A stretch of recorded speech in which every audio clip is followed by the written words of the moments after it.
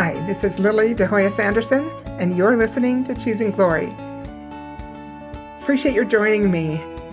Have to do another shout out to all the Patreon subscribers. This is really helping me continue the podcast, and I really appreciate it. And I'm really happy to get questions and comments on there. Thank you very much for all the thank yous and the kind words, as well as any questions that you have. Patreon is not a perfect platform, but I am grateful for it because it's the best thing available that I know of right now to get some extra content out. And I do appreciate your patience with the limitations. Let's talk today about 1 Corinthians chapters 8 through 16. So this finishes off this epistle of Paul to the Corinthians. As usual, jam-packed, lots of information here. Let's look at a few highlights. This is an obscure one that I wanted to share because I think it's just interesting that Joseph Smith commented on so many verses like this and that he gave such illuminating understanding. Super grateful for the prophet of the Restoration, Joseph Smith. So let's look at this first chapter, chapter 8 in this section, and we're going to go to verse 5. Now, it's interesting that the question here is, should we be eating things offered unto idols? And we've mentioned before that Paul has said this is not really okay. Now, it doesn't have a lot of meaning because idols are just nothing. There's no real God. These are man-made ideas. So the food that's offered to them is not holy or sacred or in any way because these are just stone statues or ideas of men that bring about a lot of evil and depravity. Nevertheless, he makes a big speech about this in chapter 8. So let me read from the Doctrinal New Testament by Elder Bruce R. McConkie. The Corinthians had asked Paul for counsel about eating meat sacrificed by pagan people to their idols. He replies that in theory, it is completely immaterial whether the saints eat such meat or not because idols are not true gods. And there is actually no religious significance to the pseudo-sacrifices one way or the other. But, he reasons, in practice, it may not be wise to eat this meat since such a course might cause those who are weak in the faith to assume there was virtue and benefit in the sacrifices themselves and therefore to be led astray. Now, that's important. We have been counseled to avoid even the appearance of evil or mixed or confused messages that might come from our behaviors or actions or words. And we are going to talk a lot about that at the end of the podcast today. But let's go on. McConkie continues, and praise God for such bursts of inspiration in the midst of his relatively unimportant comments about some saints who had been partaking in pagan temples of food sacrificed to idols. Paul summarizes for his Corinthian brethren some of the great truths about the plurality of gods. So let's look at verse 5 of chapter 8 in 1 Corinthians. For though there be that are called gods, whether in heaven or in earth, as there be gods many and lords many, but to us there is but one God, the Father, of whom are all things, and we in him, and one Lord Jesus Christ, by whom are all things, and we by him. Okay, but look at now what the prophet says. The prophet, commenting on this passage, said Paul had no allusion to the heathen gods. I have it from God, and get over it if you can. Boy, talk about wonderful plain-spokenness that the prophet shared. I have a witness of the Holy Ghost and a testimony that Paul had no allusion, he was making no reference or allusion to the heathen gods in the text. The prophet also taught, in explaining John's statement, which is from the book of Revelations, chapter 1, verse 6, it says, and hath made us kings and priests unto God and his Father. So that's the reference that he's talking about in something written by the Apostle John in the book of Revelation, that there is a God above the Father of our Lord Jesus Christ. If Jesus Christ was the Son of God, and John discovered that God, the Father of Jesus Christ, had a Father, you may suppose that he had a Father also. Where was there ever a son without a father? And where was there ever a father without first being a son? Whenever did a tree or anything spring into existence without a progenitor? And everything comes in this way. Paul says that which is earthly is in the likeness of that which is heavenly. Hence, if Jesus had a father, can we not believe that he, meaning the Father, had a father also? And this is from Teachings of the Prophet Joseph Smith. Going on a little bit, indeed, this doctrine of plurality of gods is so comprehensive and glorious that it reaches out and embraces every exalted personage. Those who attain exaltation are gods. Go and read the vision in the Book of Covenants. Now that would be section 76. All other sections in the D&C are referred to as revelations. There is one that is referred to as the vision, and that is section 76, the one of the three glories that Joseph Smith and Sidney Rigdon received together. Anyway, the prophet is saying, go and read the vision. There is clearly illustrated glory upon glory, one glory of the sun, another glory of the moon, and the glory of the stars. And as one star differeth from another star in glory, even so do they of the telestial world differ in glory. I've talked about this because I think that we have this sort of, monolithic view sometimes of the telestial kingdom, and we think it just involves heinous sin, which, of course, yes, the wages of sin are death. So there is a kind of spiritual death in the telestial kingdom because it is not in the presence of God. Nevertheless, it's beautiful and peaceful and a great mercy because it's going to be a beautiful place, and it will be more than, whatever we receive will be more than we deserve. Again, this is something I've talked about quite a bit, but what he is saying here is what I've referred to, that some people will be in a dim star, some people in a bright star, and all the different glories of stars in between. And I think that's important because sometimes we might minimize telestial behaviors because they don't seem to compete against some of the really atrocious and heinous acts that human beings can commit. And yes, there is a huge spectrum of telestial behavior, and that's really what this teaches us, that any rebellion against God is sin. And we need to repent of those things and not let our natural man reign in any area of our lives. That is a long-term process because as we become more sensitive to the Spirit, sometimes we realize, oh my goodness, I've been doing something else that's actually offensive to the Spirit, and I need to bring that behavior up to a higher level as well and repent and change in another arena. And we want that. We want that increased spiritual sensitivity to make us more and more aware of things that could offend the Spirit so that we can ultimately qualify for the sanctifying power of the Holy Ghost in our lives and the constant companionship that comes with that. Just to finish this comment from the Doctrinal New Testament commentary, that Joseph, in Teaching the Prophet, was talking about the glory of the sun, the moon, the stars, and as one star differeth from another star in glory, even so do they of the telestial world differ in glory, and every man who reigns in celestial glory is a god to his dominions. They who obtain a glorious resurrection from the dead are exalted far above principalities, powers, thrones, dominions, and angels, and are expressly declared to be heirs of God and joint heirs with Jesus Christ, all having eternal power. So, we have been criticized as a church many times for believing that man can become God.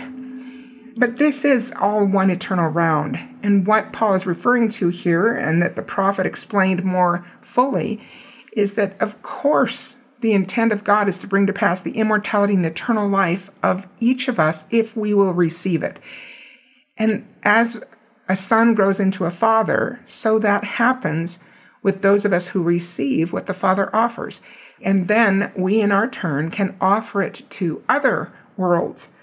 It's true that we have limited information of what that looks like, and that's fine. It's not necessary for now, but it is this glorious idea of this plurality of gods, and that God himself was a son once, as his son Jesus Christ was for this existence.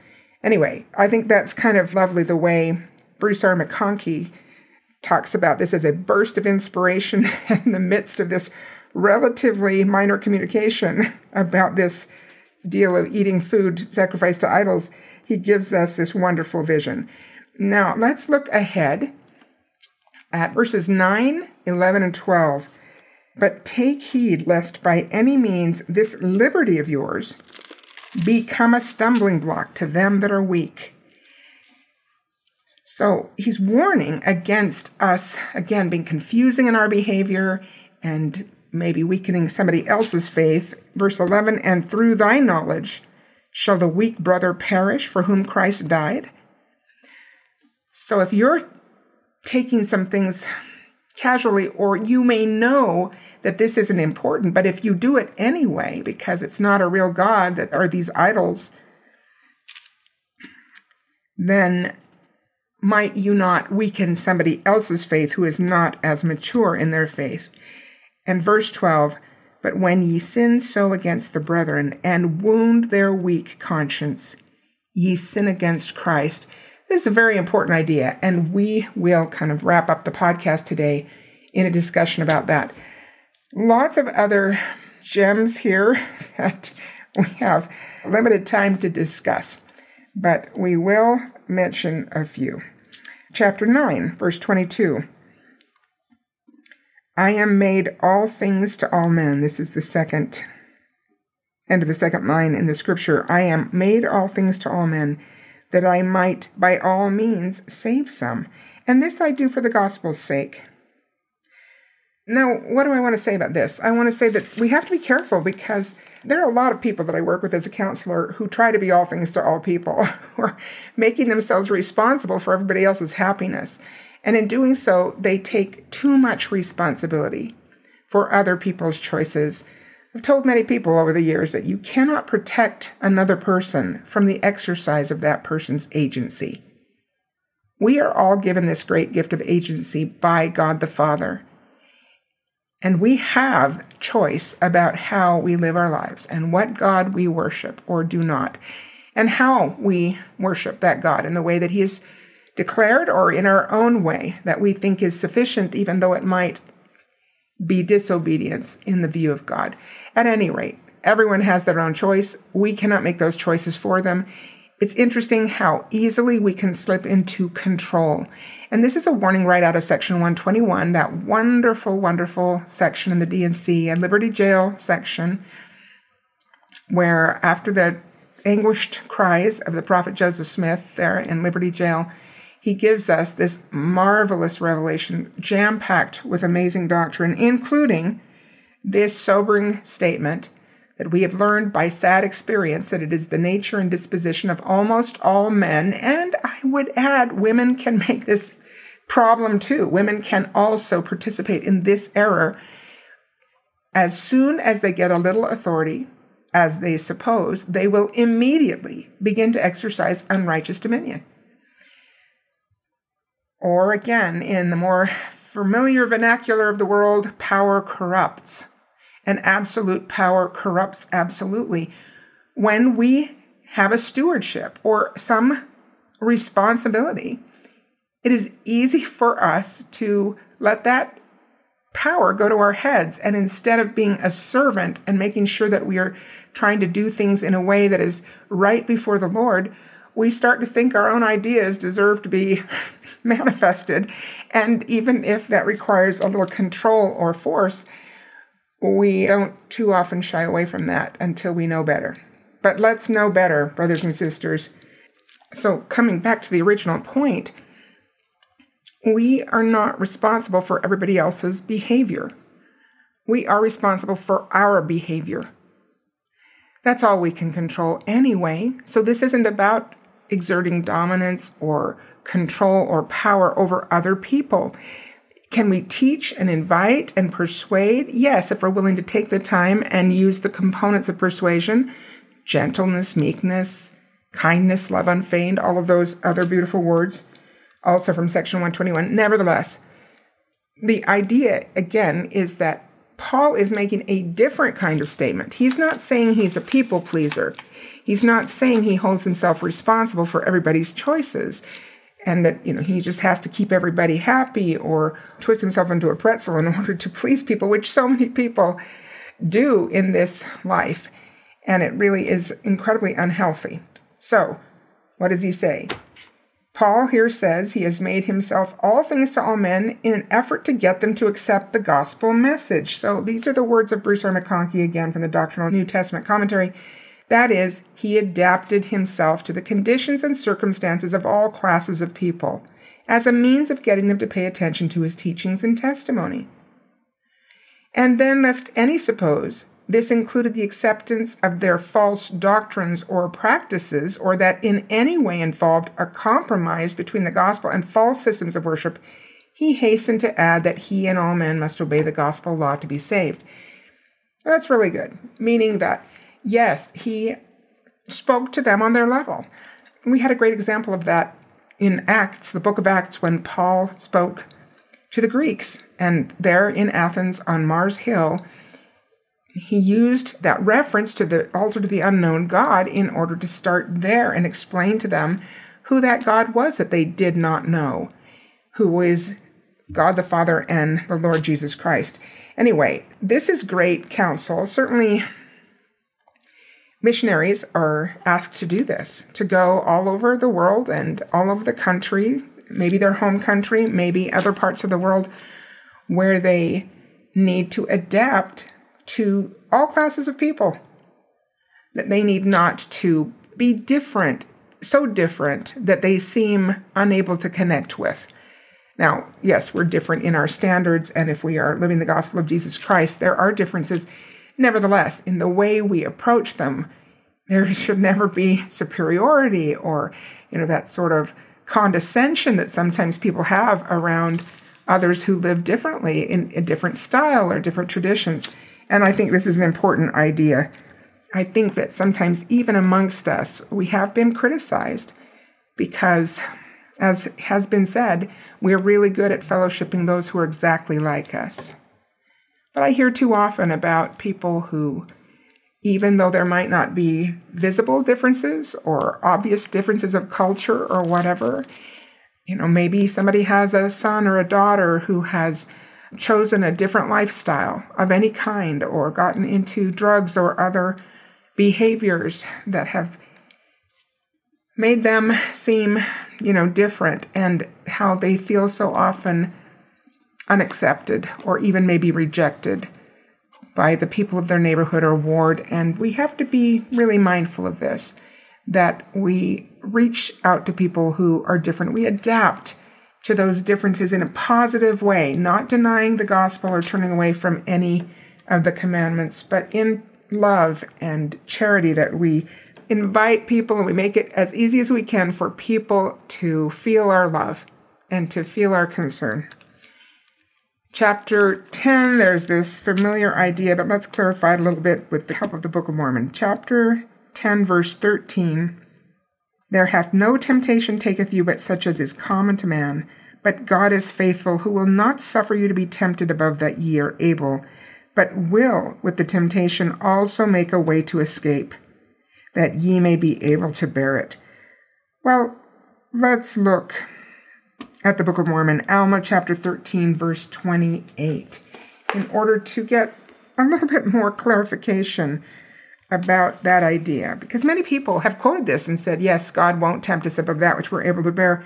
And yet, why do so many people fall when they are being tempted? And I think that this is a more complete idea, as we often see explained more clearly in the Book of Mormon.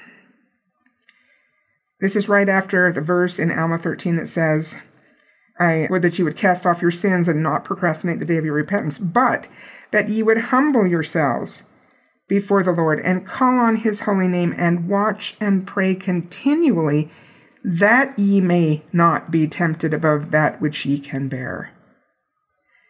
Now that's a very important clarification. If we don't watch and pray continually, we can be tempted beyond what we can withstand. So let's not be superstitious about that and think it's God's fault if we cave into temptation. We need to watch and pray continually. We need to seek the Spirit. We need to seek to live in a way where the Spirit can be with us so that we are more resistant, sin-resistant, high-yield, low-maintenance, sin-resistant saints. That's what we should be working for. I'm going to mention briefly here something that I will give some extra content for on Patreon. This is chapter 11, where Paul talks about men and women and husbands and wives. And this is an interesting section, as other sections of Paul's writings that have often been used to try to paint Paul as a misogynist or somebody who condemned marriage and condemned women in some ways or thought less of women. And that is never true of a true apostle of Jesus Christ. And he does say here, jumping ahead to verse 11 of chapter 11, nevertheless, neither is the man without the woman, neither the woman without the man in the Lord. But I want to talk more about this and also about verse 3, where the head of every man is Christ, and the head of the woman is the man, and the head of Christ is God. I think that bears a little more exploration, and I was having a good conversation with my husband, Chris, about that when I was thinking about this podcast, and I'd like to share some of that. But if you are interested in that, please go to Patreon, patreon.com/Choosing Glory, and there will be some extra content there soon. I did put a note on Patreon that because of our house flood in the basement, there may be some delay in my getting to some of that extra content, but I am keeping track and I will get to it as soon as I can. So I appreciate your patience as I try to manage my time a little bit here where there are some additional demands in some of the work we're doing after the flood with help from professionals, I'm happy to say, and we've had some really sweet people bring over meals so that we didn't have to worry about that for a while. I'm very grateful to people who are so thoughtful and generous to think of us when everybody has their own challenges, right? Yet, as I've said so many times before, the real tragedies of life are not the things which we suffer. And all things considered, our suffering is very minimal because it's only stuff. It's only going to take money to repair it. So we're grateful for the minimal nature of this trial, although it'll take us a while to get it back into functional space. Whatever our sufferings are, whatever our troubles and trials and difficulties in life are, and some of them are great, and some of them last a very long time and are heart-wrenching.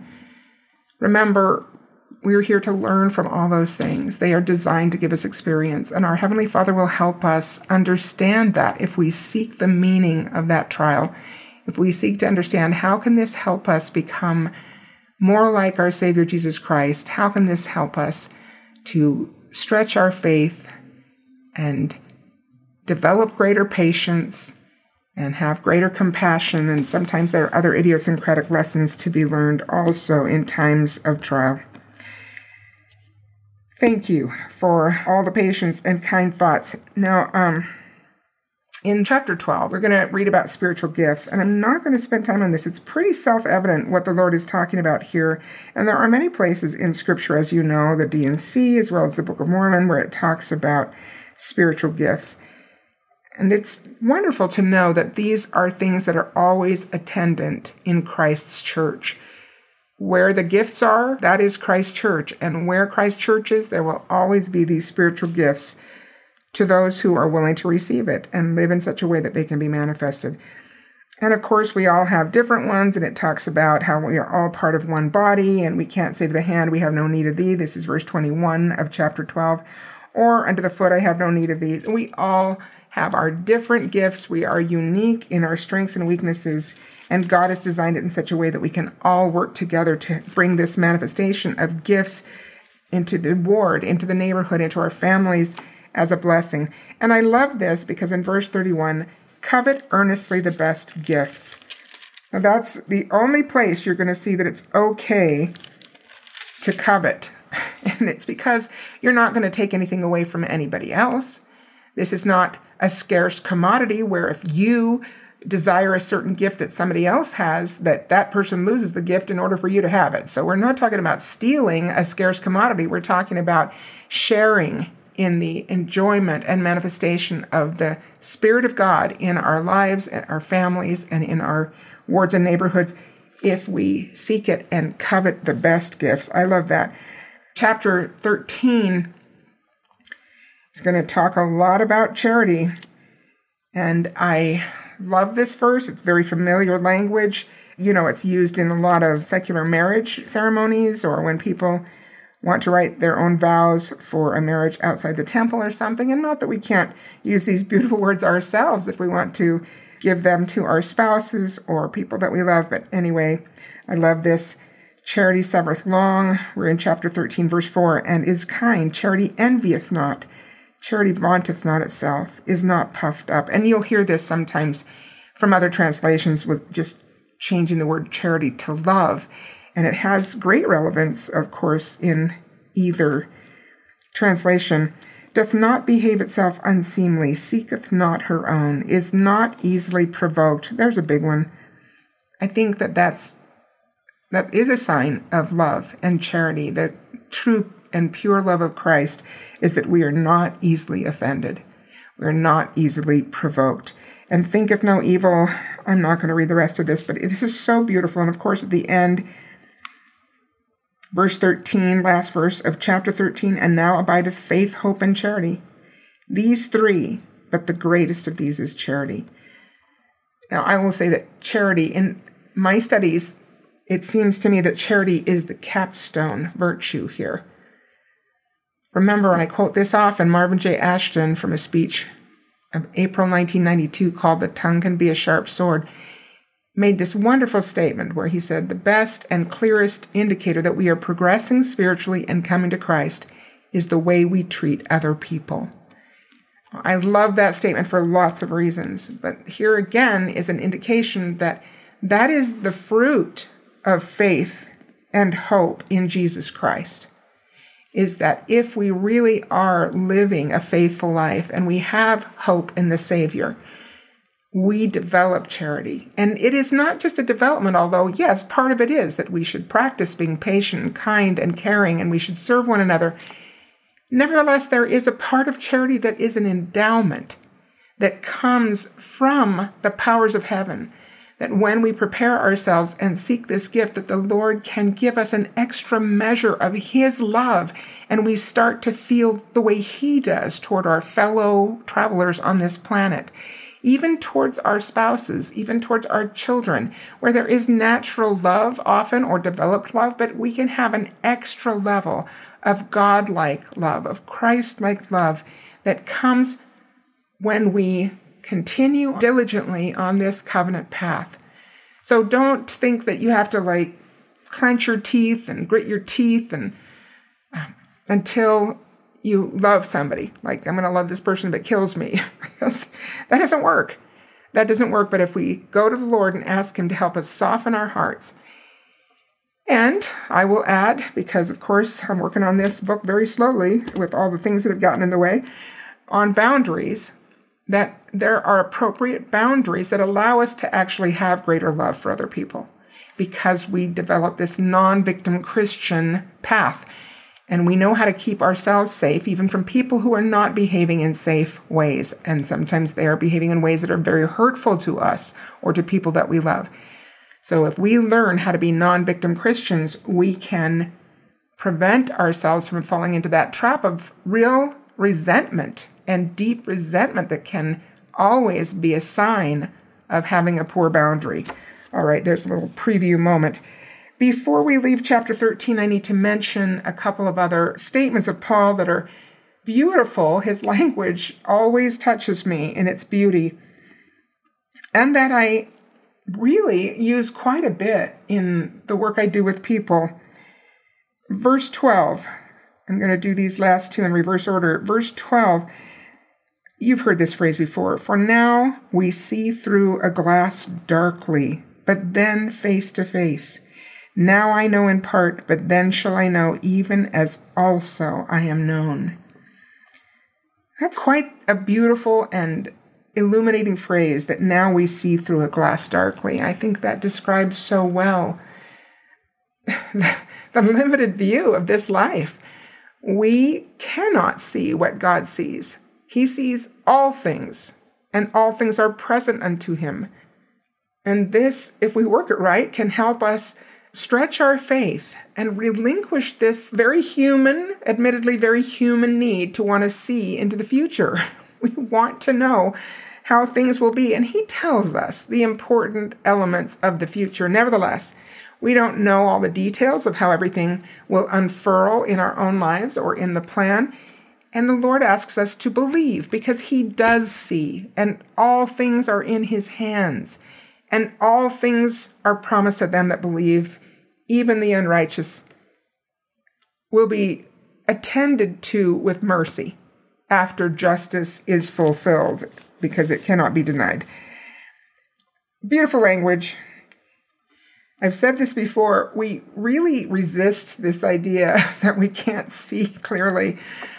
Sometimes we want to walk right up to that veil and we want to squint and, peer as closely as we can into the dark and try to see what is still hidden from our view. But there is a purpose for this. There's a purpose, and that purpose is that we gain greater faith and trust in our Heavenly Father and in our Lord Jesus Christ, and that we relinquish this. I'll quote again something I quote often, words from that beautiful Latter-day Saint hymn, although written by a Catholic cardinal, actually, John Henry Newman, "Lead kindly light." Near the partway through the first verse and then into the second verse, I think these words are so relevant and beautiful. "Keep thou my feet. I do not ask to see the distant scene. One step enough for me." Now, there's a real relinquishing of our vision there, where the author, John Henry Cardinal Newman, was wanting to see himself the future. And in fact, he wrote these words when he was going through a crisis of faith, I understand. But now he is giving this to the Lord. "Keep thou my feet. I do not ask to see the distant scene. One step enough for me." And then at the beginning of the next verse, it continues this thought. "I was not ever thus, nor prayed that thou shouldst lead me on. I loved to choose and see my path, but now lead thou me on." Love those words. I have felt those words in my own life, as I think all of us do from time to time, when we walk up to that veil and we squint and we really want to see. But God has drawn the veil for a purpose, and it is to grow our trust. There is a kind of faith, as we have said, that can only grow in the dark. And if we are trying to fight against the dark, we miss out. We need to trust and stretch that faith. This one I also quote very often. It's the verse just before, verse 11 of chapter 13. "When I was a child, I spake as a child. I understood as a child. I thought as a child. But when I became a man, I put away childish things." Brothers and sisters, I quote that a lot, because so many of our hang-ups come from our developing years, the years of our childhood. It has been suggested that it can take 60 years to get over the first 18. I don't think it has to take a full 60 years, but, maybe there are parts that still have to be worked on well into our 60s and 70s if we're around. At any rate, I talk to a lot of people about trying to understand the differences between the conclusions we make when we are children, when we have such limited information, such limited cognitive ability, even in the early years, but even as that cognitive development happens, we still don't have the capacity or the adult maturity to deal with a lot of hard things. And yet children make conclusions about their lives based on their limited information and experience. And sometimes it does take a long time into adulthood to redo those false conclusions, those mistaken ideas or summaries we've made in our effort to make sense of our world and our place in it as we begin in this life. So I just love that language. The part I usually quote, I sort of skip a little bit, but I say, "When I was a child, I thought as a child. But when I became a man, I put away childish things." That so clearly to me explains our potential as adults to gain greater understanding, to come closer to the Lord, to receive Christ as our Savior, and to be healed from the many things that go wrong in this life, And they are intended that way. We can do it. We can do it, brothers and sisters. Chapter 14, just a reminder here to check the footnotes. I cannot say that I always have time or take the time to go through every footnote in my scheduled podcast studies. Nevertheless, I always scan and look for the letters JST. And sometimes I have other chances to scan the footnotes, so I won't say I never look at them. I will say, however, I always look for JST in the footnotes because there are errors that Joseph Smith corrected that are really to our advantage. Look at this. Chapter 14, verse 34. Let's turn to that. Let's see. Right here in verse 34, yes. Let your women keep silence in the churches, for it is not permitted unto them to speak, but they are commanded to be under obedience, as also saith the law. And that idea is repeated somewhere. But at any rate, look at what Joseph Smith did. In the footnote, JST, for that verse, he says instead of the word speak, it really should be rule. That it is not permitted for women to rule in the church. Because we do believe that men are given the priesthood for that purpose, that they are given a priesthood responsibility to rule or lead in the church in various capacities. That is not saying women should not speak. Anyway, pretty big clarification there. Let's make sure we remind ourselves to check on those JSD corrections. And remember that not every error in the Bible is corrected or was corrected by Joseph Smith, but a lot of them are, and not all of them are in the footnotes.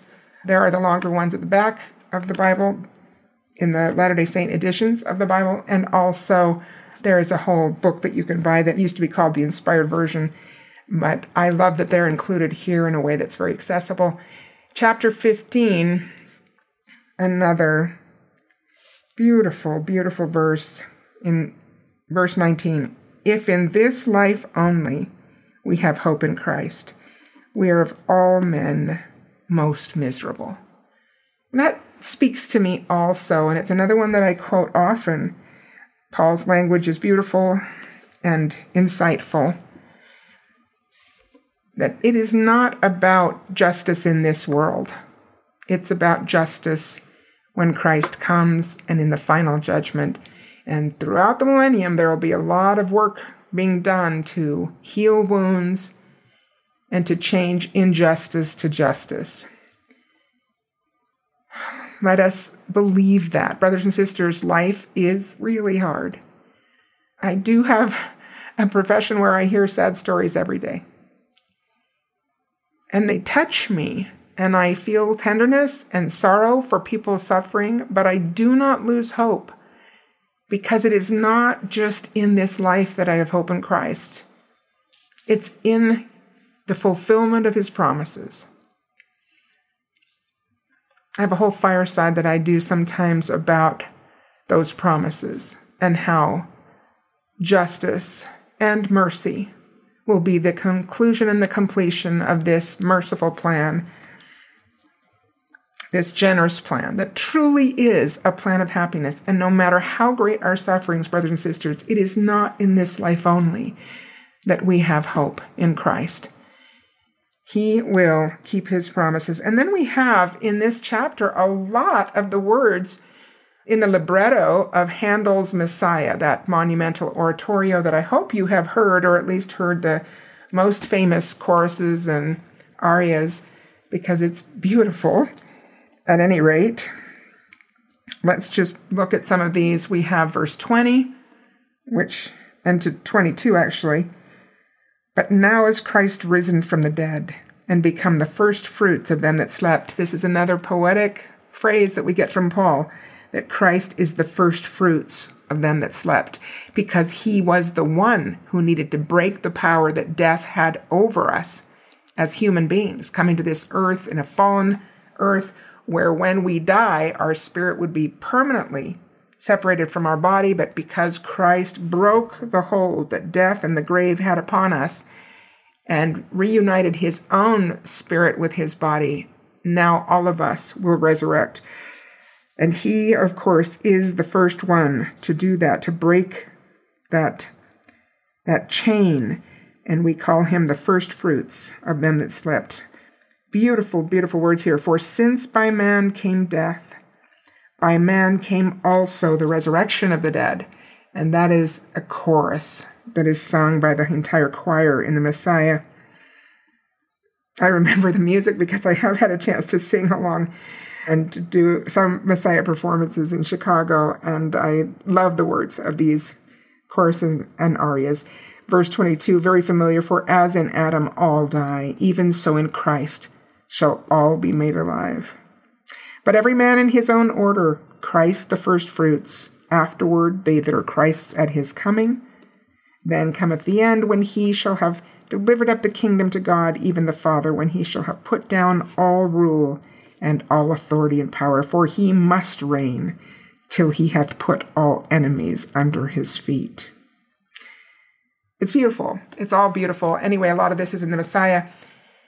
Verses 51, we're going to jump to 51 and 52, also in Corinthians 15. This is also in the Messiah. So beautiful. And I learned a new word. I thought I knew most of those musical terms, but for some reason, I guess I never noticed this one. It's a bass accompagnato, which is a word that means, it's like a recitative, like the focus is not so much on the melody, but rather this word would indicate that the words that are sung to an accompaniment are mostly said rather than sung. It emphasizes and imitates the rhythms and accents of spoken language rather than singing a melody. And that is certainly true of these verses that are beautiful. Behold, I shew you a mystery.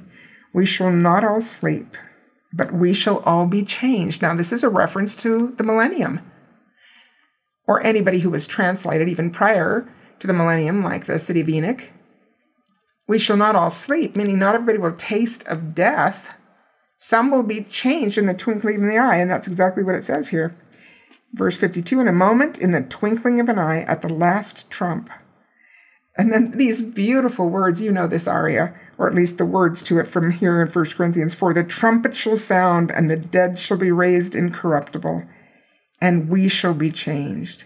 And it goes on, this corruption must put on incorruption, and mortal must put on immortality, and all this. Anyway, beautiful, beautiful words that culminate with death is swallowed up in victory, the last line of 54. 55, O death, where is thy sting? O grave, where is thy victory? But thanks be to God, verse 57, which giveth us the victory through our Lord Jesus Christ. Anyway, so powerful. In fact, I don't think it will be possible because I don't really know anybody who could do this, but I would love to have somebody sing and play that at my funeral. These words from Paul in 1 Corinthians, this trumpet shall sound aria, that's a bass aria, is so incredibly beautiful. The words are powerful. I believe them with all my heart, that Christ has broken the bands of death and we shall all be made alive through Christ.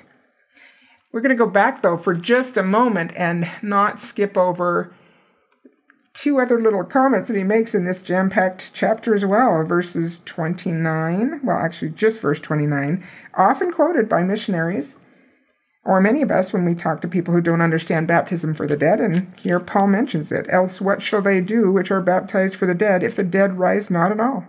Why are they then baptized for the dead? That's a pretty powerful rhetorical question. In other words, baptisms for the dead were even done in these ancient times because they understood also that God loves all his people and is providing an opportunity through this kind of work for the dead that we do in our temples now to allow all spirits, those who did not have an opportunity to receive those ordinances here in this life, to allow all spirits the opportunity to receive these. God is good. And as, we were reading there earlier about how every man comes forth in his own order, Christ being the first fruits, and then those that are Christ is coming. We've talked about this before, that people will resurrect in first the morning of the first resurrection, which already began with Christ, the first fruits, and then those living before Christ who had died, they were qualified for the celestial glory, that those would have been resurrected at that time, and people saw some of those resurrected souls, both body and spirit united again, even in the streets of Jerusalem. So that must have been quite something to see. And then another little important comment by Paul in verses 40 and 41, actually 42 as well.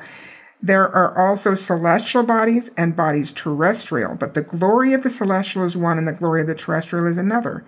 There is one glory of the sun and another glory of the moon and another glory of the stars. For one star differeth from another star in glory. We have talked about this again and again. So also is the resurrection of the dead. It is sown in corruption, but raised in incorruption. So, brothers and sisters, here we are again. You know that I have 3 realms on the brain, and that this is the reason that I use the title Choosing Glory.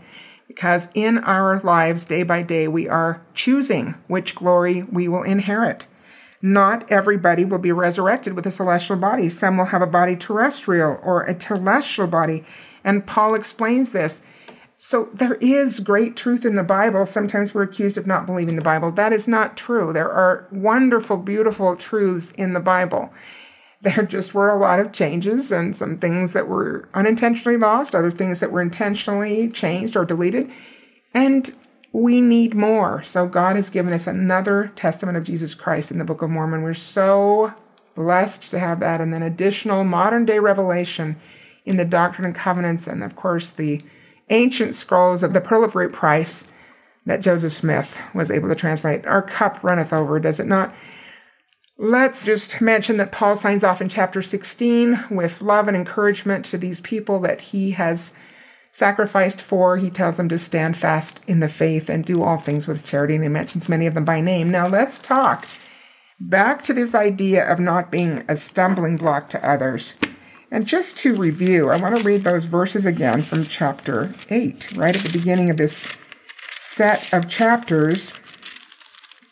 Chapter 8, verse 9, take heed, lest by any means this liberty of yours, meaning, that it's not a big deal if you eat the meat that's sacrificed to idols, because it doesn't have any real meaning. But he's saying, take heed, lest this becomes a stumbling block to them that are weak. And then in verse 11, through thy knowledge shall the weak brother perish, for whom Christ died? Like, in other words, think about the worth of a soul. Think how important every soul is. And are you going to do something that could be a stumbling block for somebody else or make it harder for them to believe, especially if they are in a weaker stage of faith than you might be? And we will talk about that here in a moment. And then verse 12, but when ye sin so against the brethren and wound their weak conscience, ye sin against Christ. Now that is a really important warning, I would say. And it made me look up a speech. Oh my goodness. I found some really fun speeches, actually. But I spent a long time trying to find a speech that I've mentioned to several people over the years, but did not have the title for or the year that it was given. I knew it was Elder Holland, but I did not know when he had given the speech. I had a pretty strong impression that it was shortly after we got to Utah. And it turns out that it was. So that part was right, and it did help to narrow my search somewhat, but I could not think of words to look up. So it wasn't one of those where I had a phrase or a statement that I could Google. So it was just a matter of reviewing some of his conference addresses, as well as many as I got to before I found it. And it was in 2003. We moved to Utah in late 1998, so it was about 5 years later. And it's called A Prayer for the Children, which is not a title that I was familiar with or knew before this search. Seriously, I've quoted this quite a few times to people, but not with exact words and certainly not with a reference. So I'm actually delighted that this was an opportunity that I thought I didn't want to miss to actually find this speech. Let's get to that in a moment. Right now, another speech from Jeff Holland that I came across in my search is called A Teacher Come from God. And this is from April 1998. Let me read you a few selections from it. When crises come in our lives, and they will, The philosophies of men interlaced with a few scriptures and poems just won't do. Are we really nurturing our youth and our new members in a way that will sustain them when the stresses of life appear? Now that's important. Are we nurturing our youth and our new members in a way that will sustain them when the stresses of life appear? Of course, there's a powerful upswing in spirituality and in love and joy when we discover new truths, and we see this sweet naivete in our young people sometimes, our children and our youth. Are we careful with it so that we don't destroy that, and then when troubles come that they cannot stand? Or are we giving them a kind of theological Twinkie, spiritually empty calories? President John Taylor once called such teaching fried froth, F-R-O-T-H, fried froth. Wow. The kind of thing you could eat all day and yet finish feeling totally unsatisfied. During a severe winter several years ago, President Boyd K. Packer noted that a goodly number of deer had died of starvation while their stomachs were full of hay. In an honest effort to assist, agency had supplied the superficial when the substantial was what had been needed. Boy, that is such a sad story, right? But it's such a good parallel. They needed nutrition, but what they were given was not nutritious. It was filling, but it did not give them what they needed. Regrettably, they had fed the deer, but they had not nourished them. What are we doing with our youth? What are we doing with our children? What are we doing with our saints that are new to the kingdom? Going on, President Holland says, I love what President J. Reuben Clark said of our youth well over half a century ago. The same thing can be said of new members. They are hungry for the things of the Spirit. He said they are eager to learn the gospel, and they want it straight, undiluted. You do not have to sneak up behind them and whisper religion in their ears. You can bring these truths out openly. Satan is certainly not subtle in his teachings. Why should we be? Whether we are instructing our children at home or standing before an audience in church, let us never make our faith difficult to detect. This is an important idea, and at first I thought this might be the speech that I was looking for, but there's something more coming, but this is the same idea. Are we making our faith difficult to detect? Anyway, remember, we are about to be teachers, or we are to be. Teachers come from God. Never sow seeds of doubt. Wow, can we emblazon that in our minds? Never sow seeds of doubt. That does not mean to whitewash. That does not mean to fluff things up with a lot of empty calories, so to speak. It does not mean we just go with faith-promoting rumors, as we have heard. Just everything has a happy ending or whatever, and we just keep it really fluffy and superficial. No, but we do not sow seeds of doubt in people who are weak especially. Avoid self-serving performance and vanity. Prepare lessons well. Give scripturally based sermons. Teach the revealed doctrine. Bear heartfelt testimony. Each one of these we could talk about for a long time. Pray and practice and try to improve. In our administrative meetings, let us both instruct and edify, as the Revelations say, that even in these, our teaching may ultimately be from on high. That's an important point, that our administrative meetings could also be more instructive and edifying as opposed to just busy work. The church will be the better for it, and so will you. For as Paul said to the Romans, therefore thou which teachest another, teachest thou not thyself? We all know this. We are the ones that learn the most when we prepare a lesson or give a speech. This is from a CES symposium on the Doctrine and Covenants in Church History, where then Elder Packer gave a speech. This is back in August of 1993 at BYU at that symposium, called The Great Plan of Happiness. And it is a long speech, and there's a lot of really great stuff there if you're interested. Some time ago, Brother Barrett, who was involved in church education, but some time ago, Brother Barrett told Brother Tuttle and me that when he was a teenager in the southern part of the Salt Lake Valley, which was then a rural area, Boy, that's a long time ago. That's where I live, Draper, southern part of the Salt Lake Valley.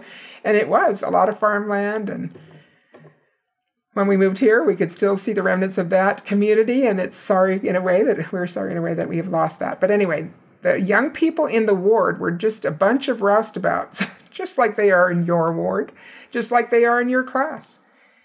That was about the time seminary was started. A worried bishop called a man to teach the youth.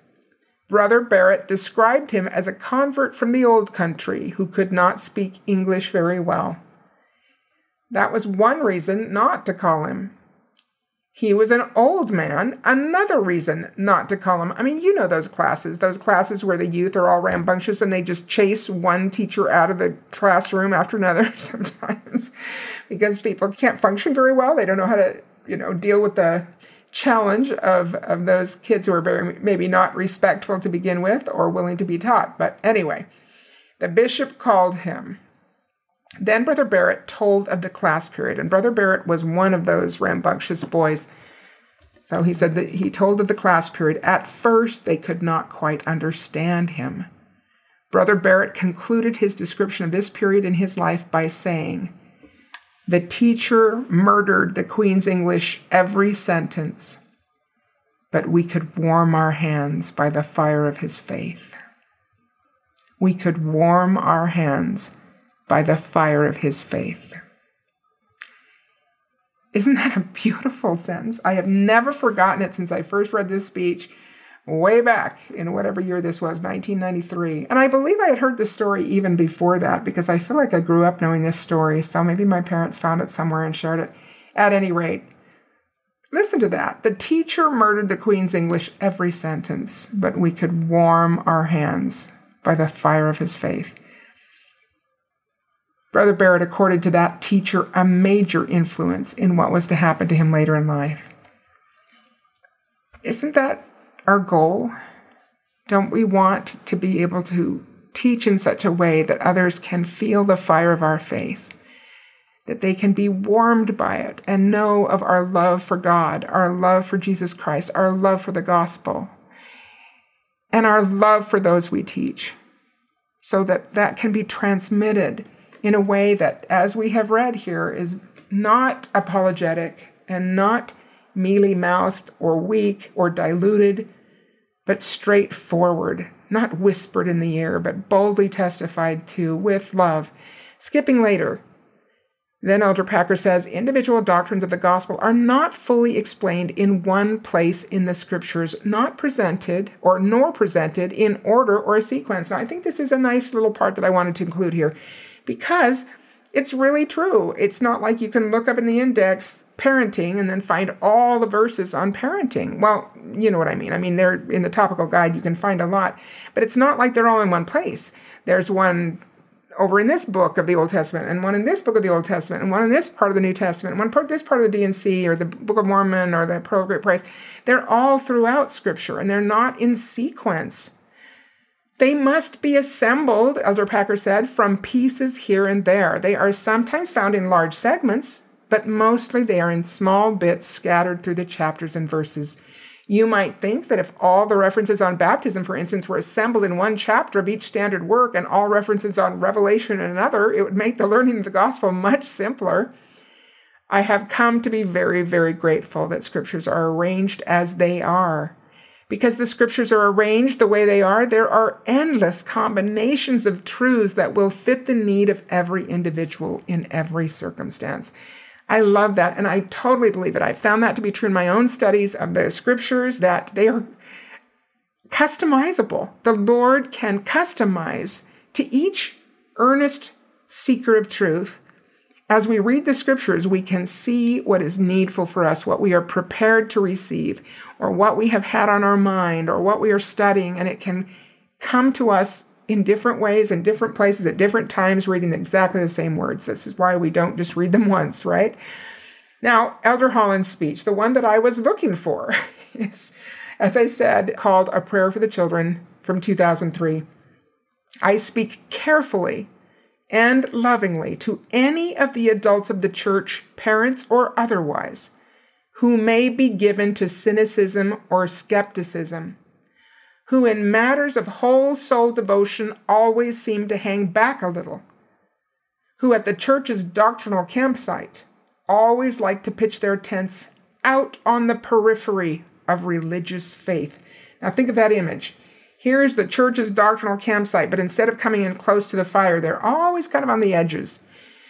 Now, the reason I was looking for this speech, and I am not done reading from it, but let me pause for a moment to say that what I remembered is not all that explicitly said in this speech, but I feel like it actually is a big part of the message.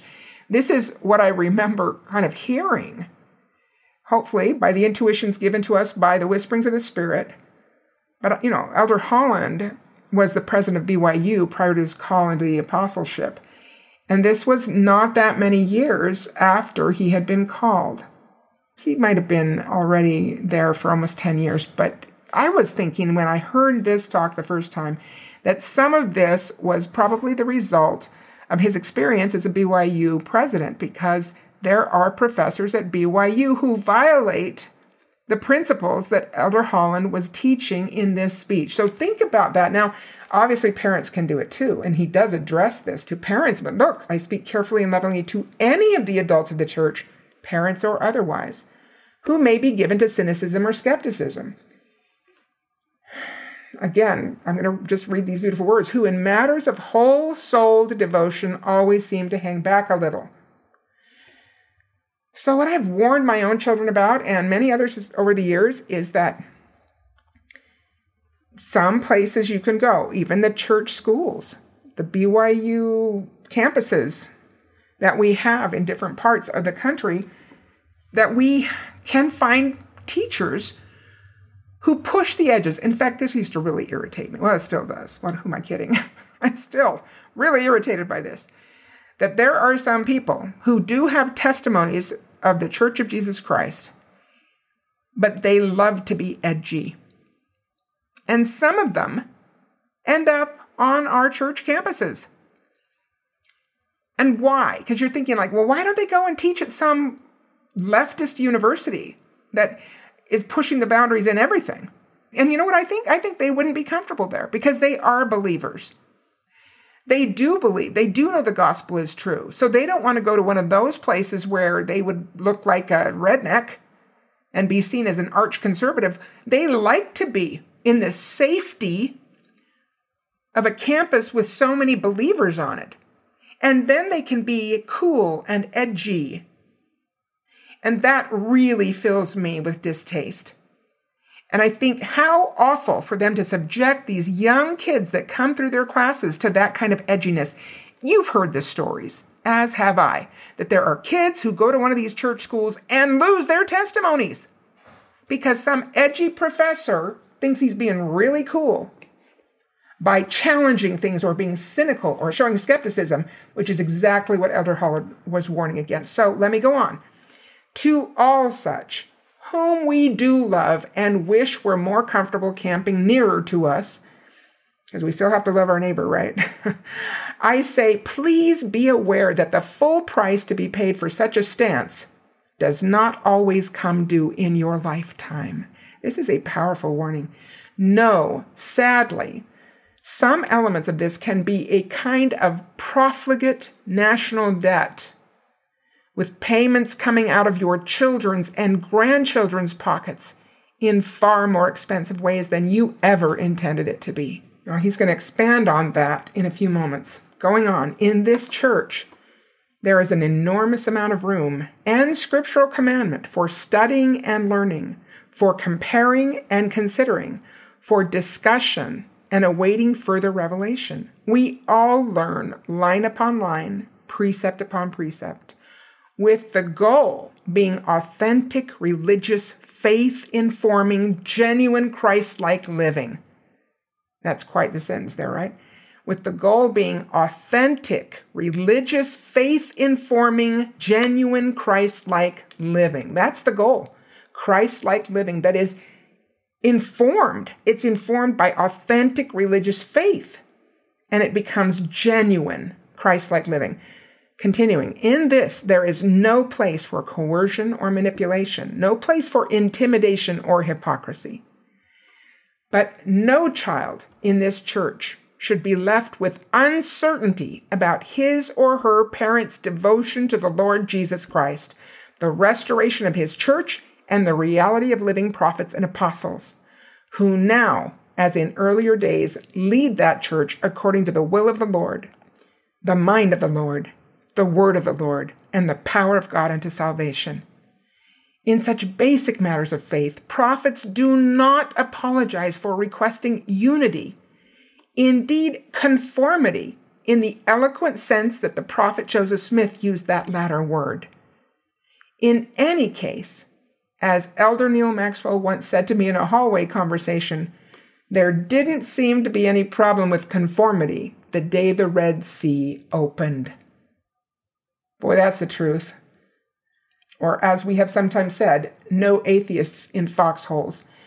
But when things are more casually experienced, or when we are not in desperate times, people have the luxury, quote unquote luxury, because it's a pretty serious thing to do this, and not a good thing to do it, but they take the luxury of being edgy, of being on the periphery instead of close to the center.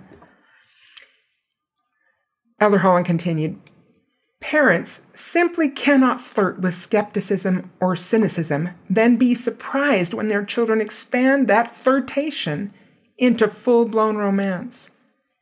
If in matters of faith and belief, children are at risk of being swept downstream by this intellectual current or that cultural rapid, we as their parents must be more certain than ever to hold to anchored, unmistakable moorings clearly recognizable to those of our own household.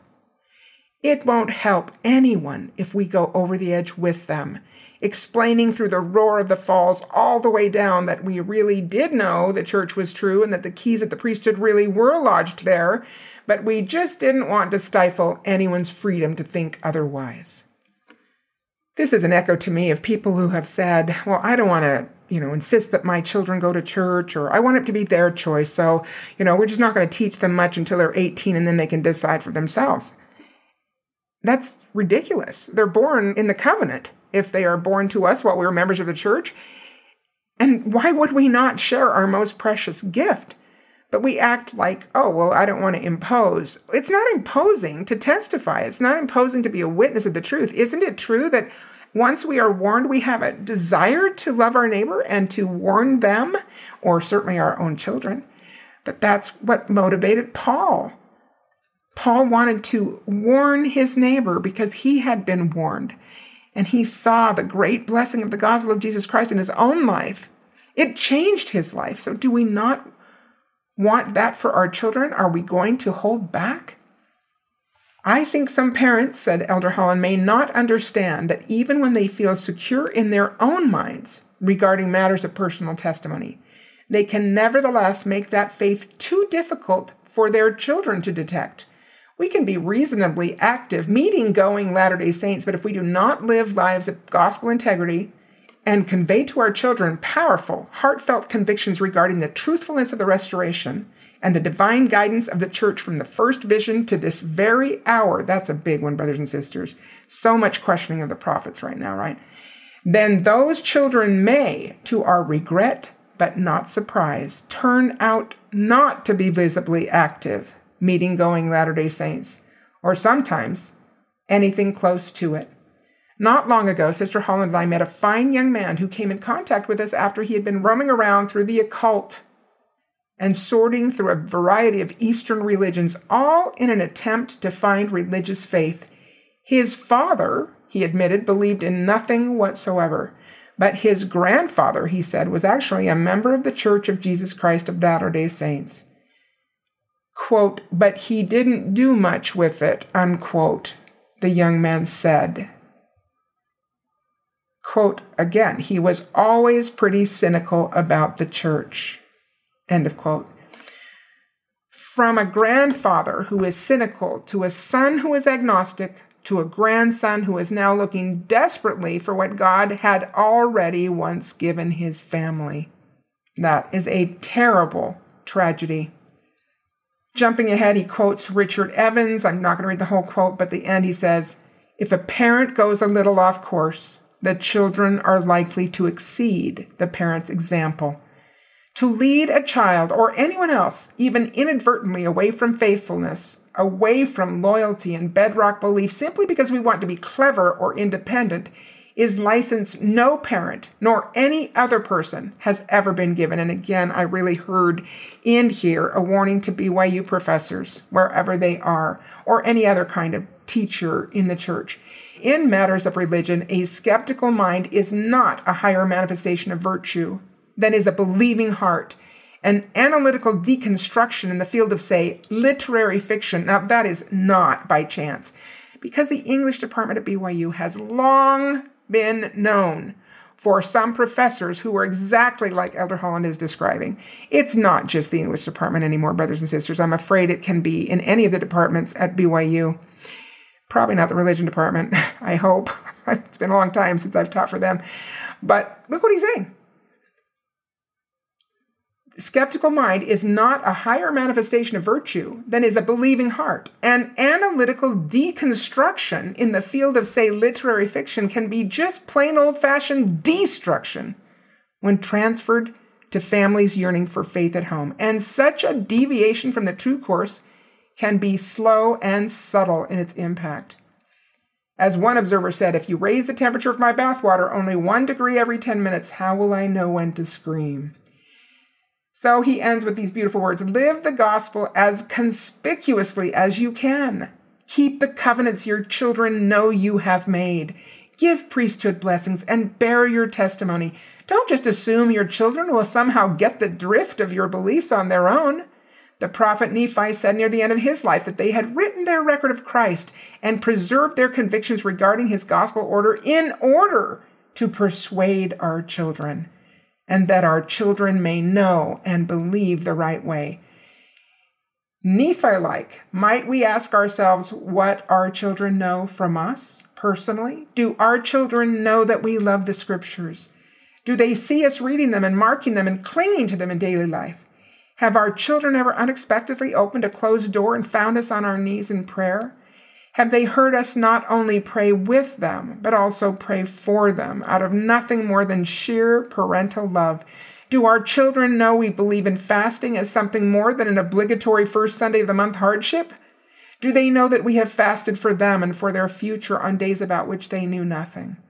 Do they know we love being in the temple, not least because it provides a bond to them that neither death nor the legions of hell can break?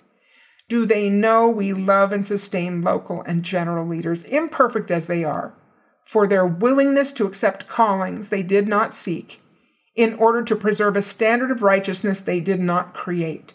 Do those children know that we love God with all our heart and that we long to see his face and fall at the feet of his only begotten Son? I pray that they know this. That's powerful stuff.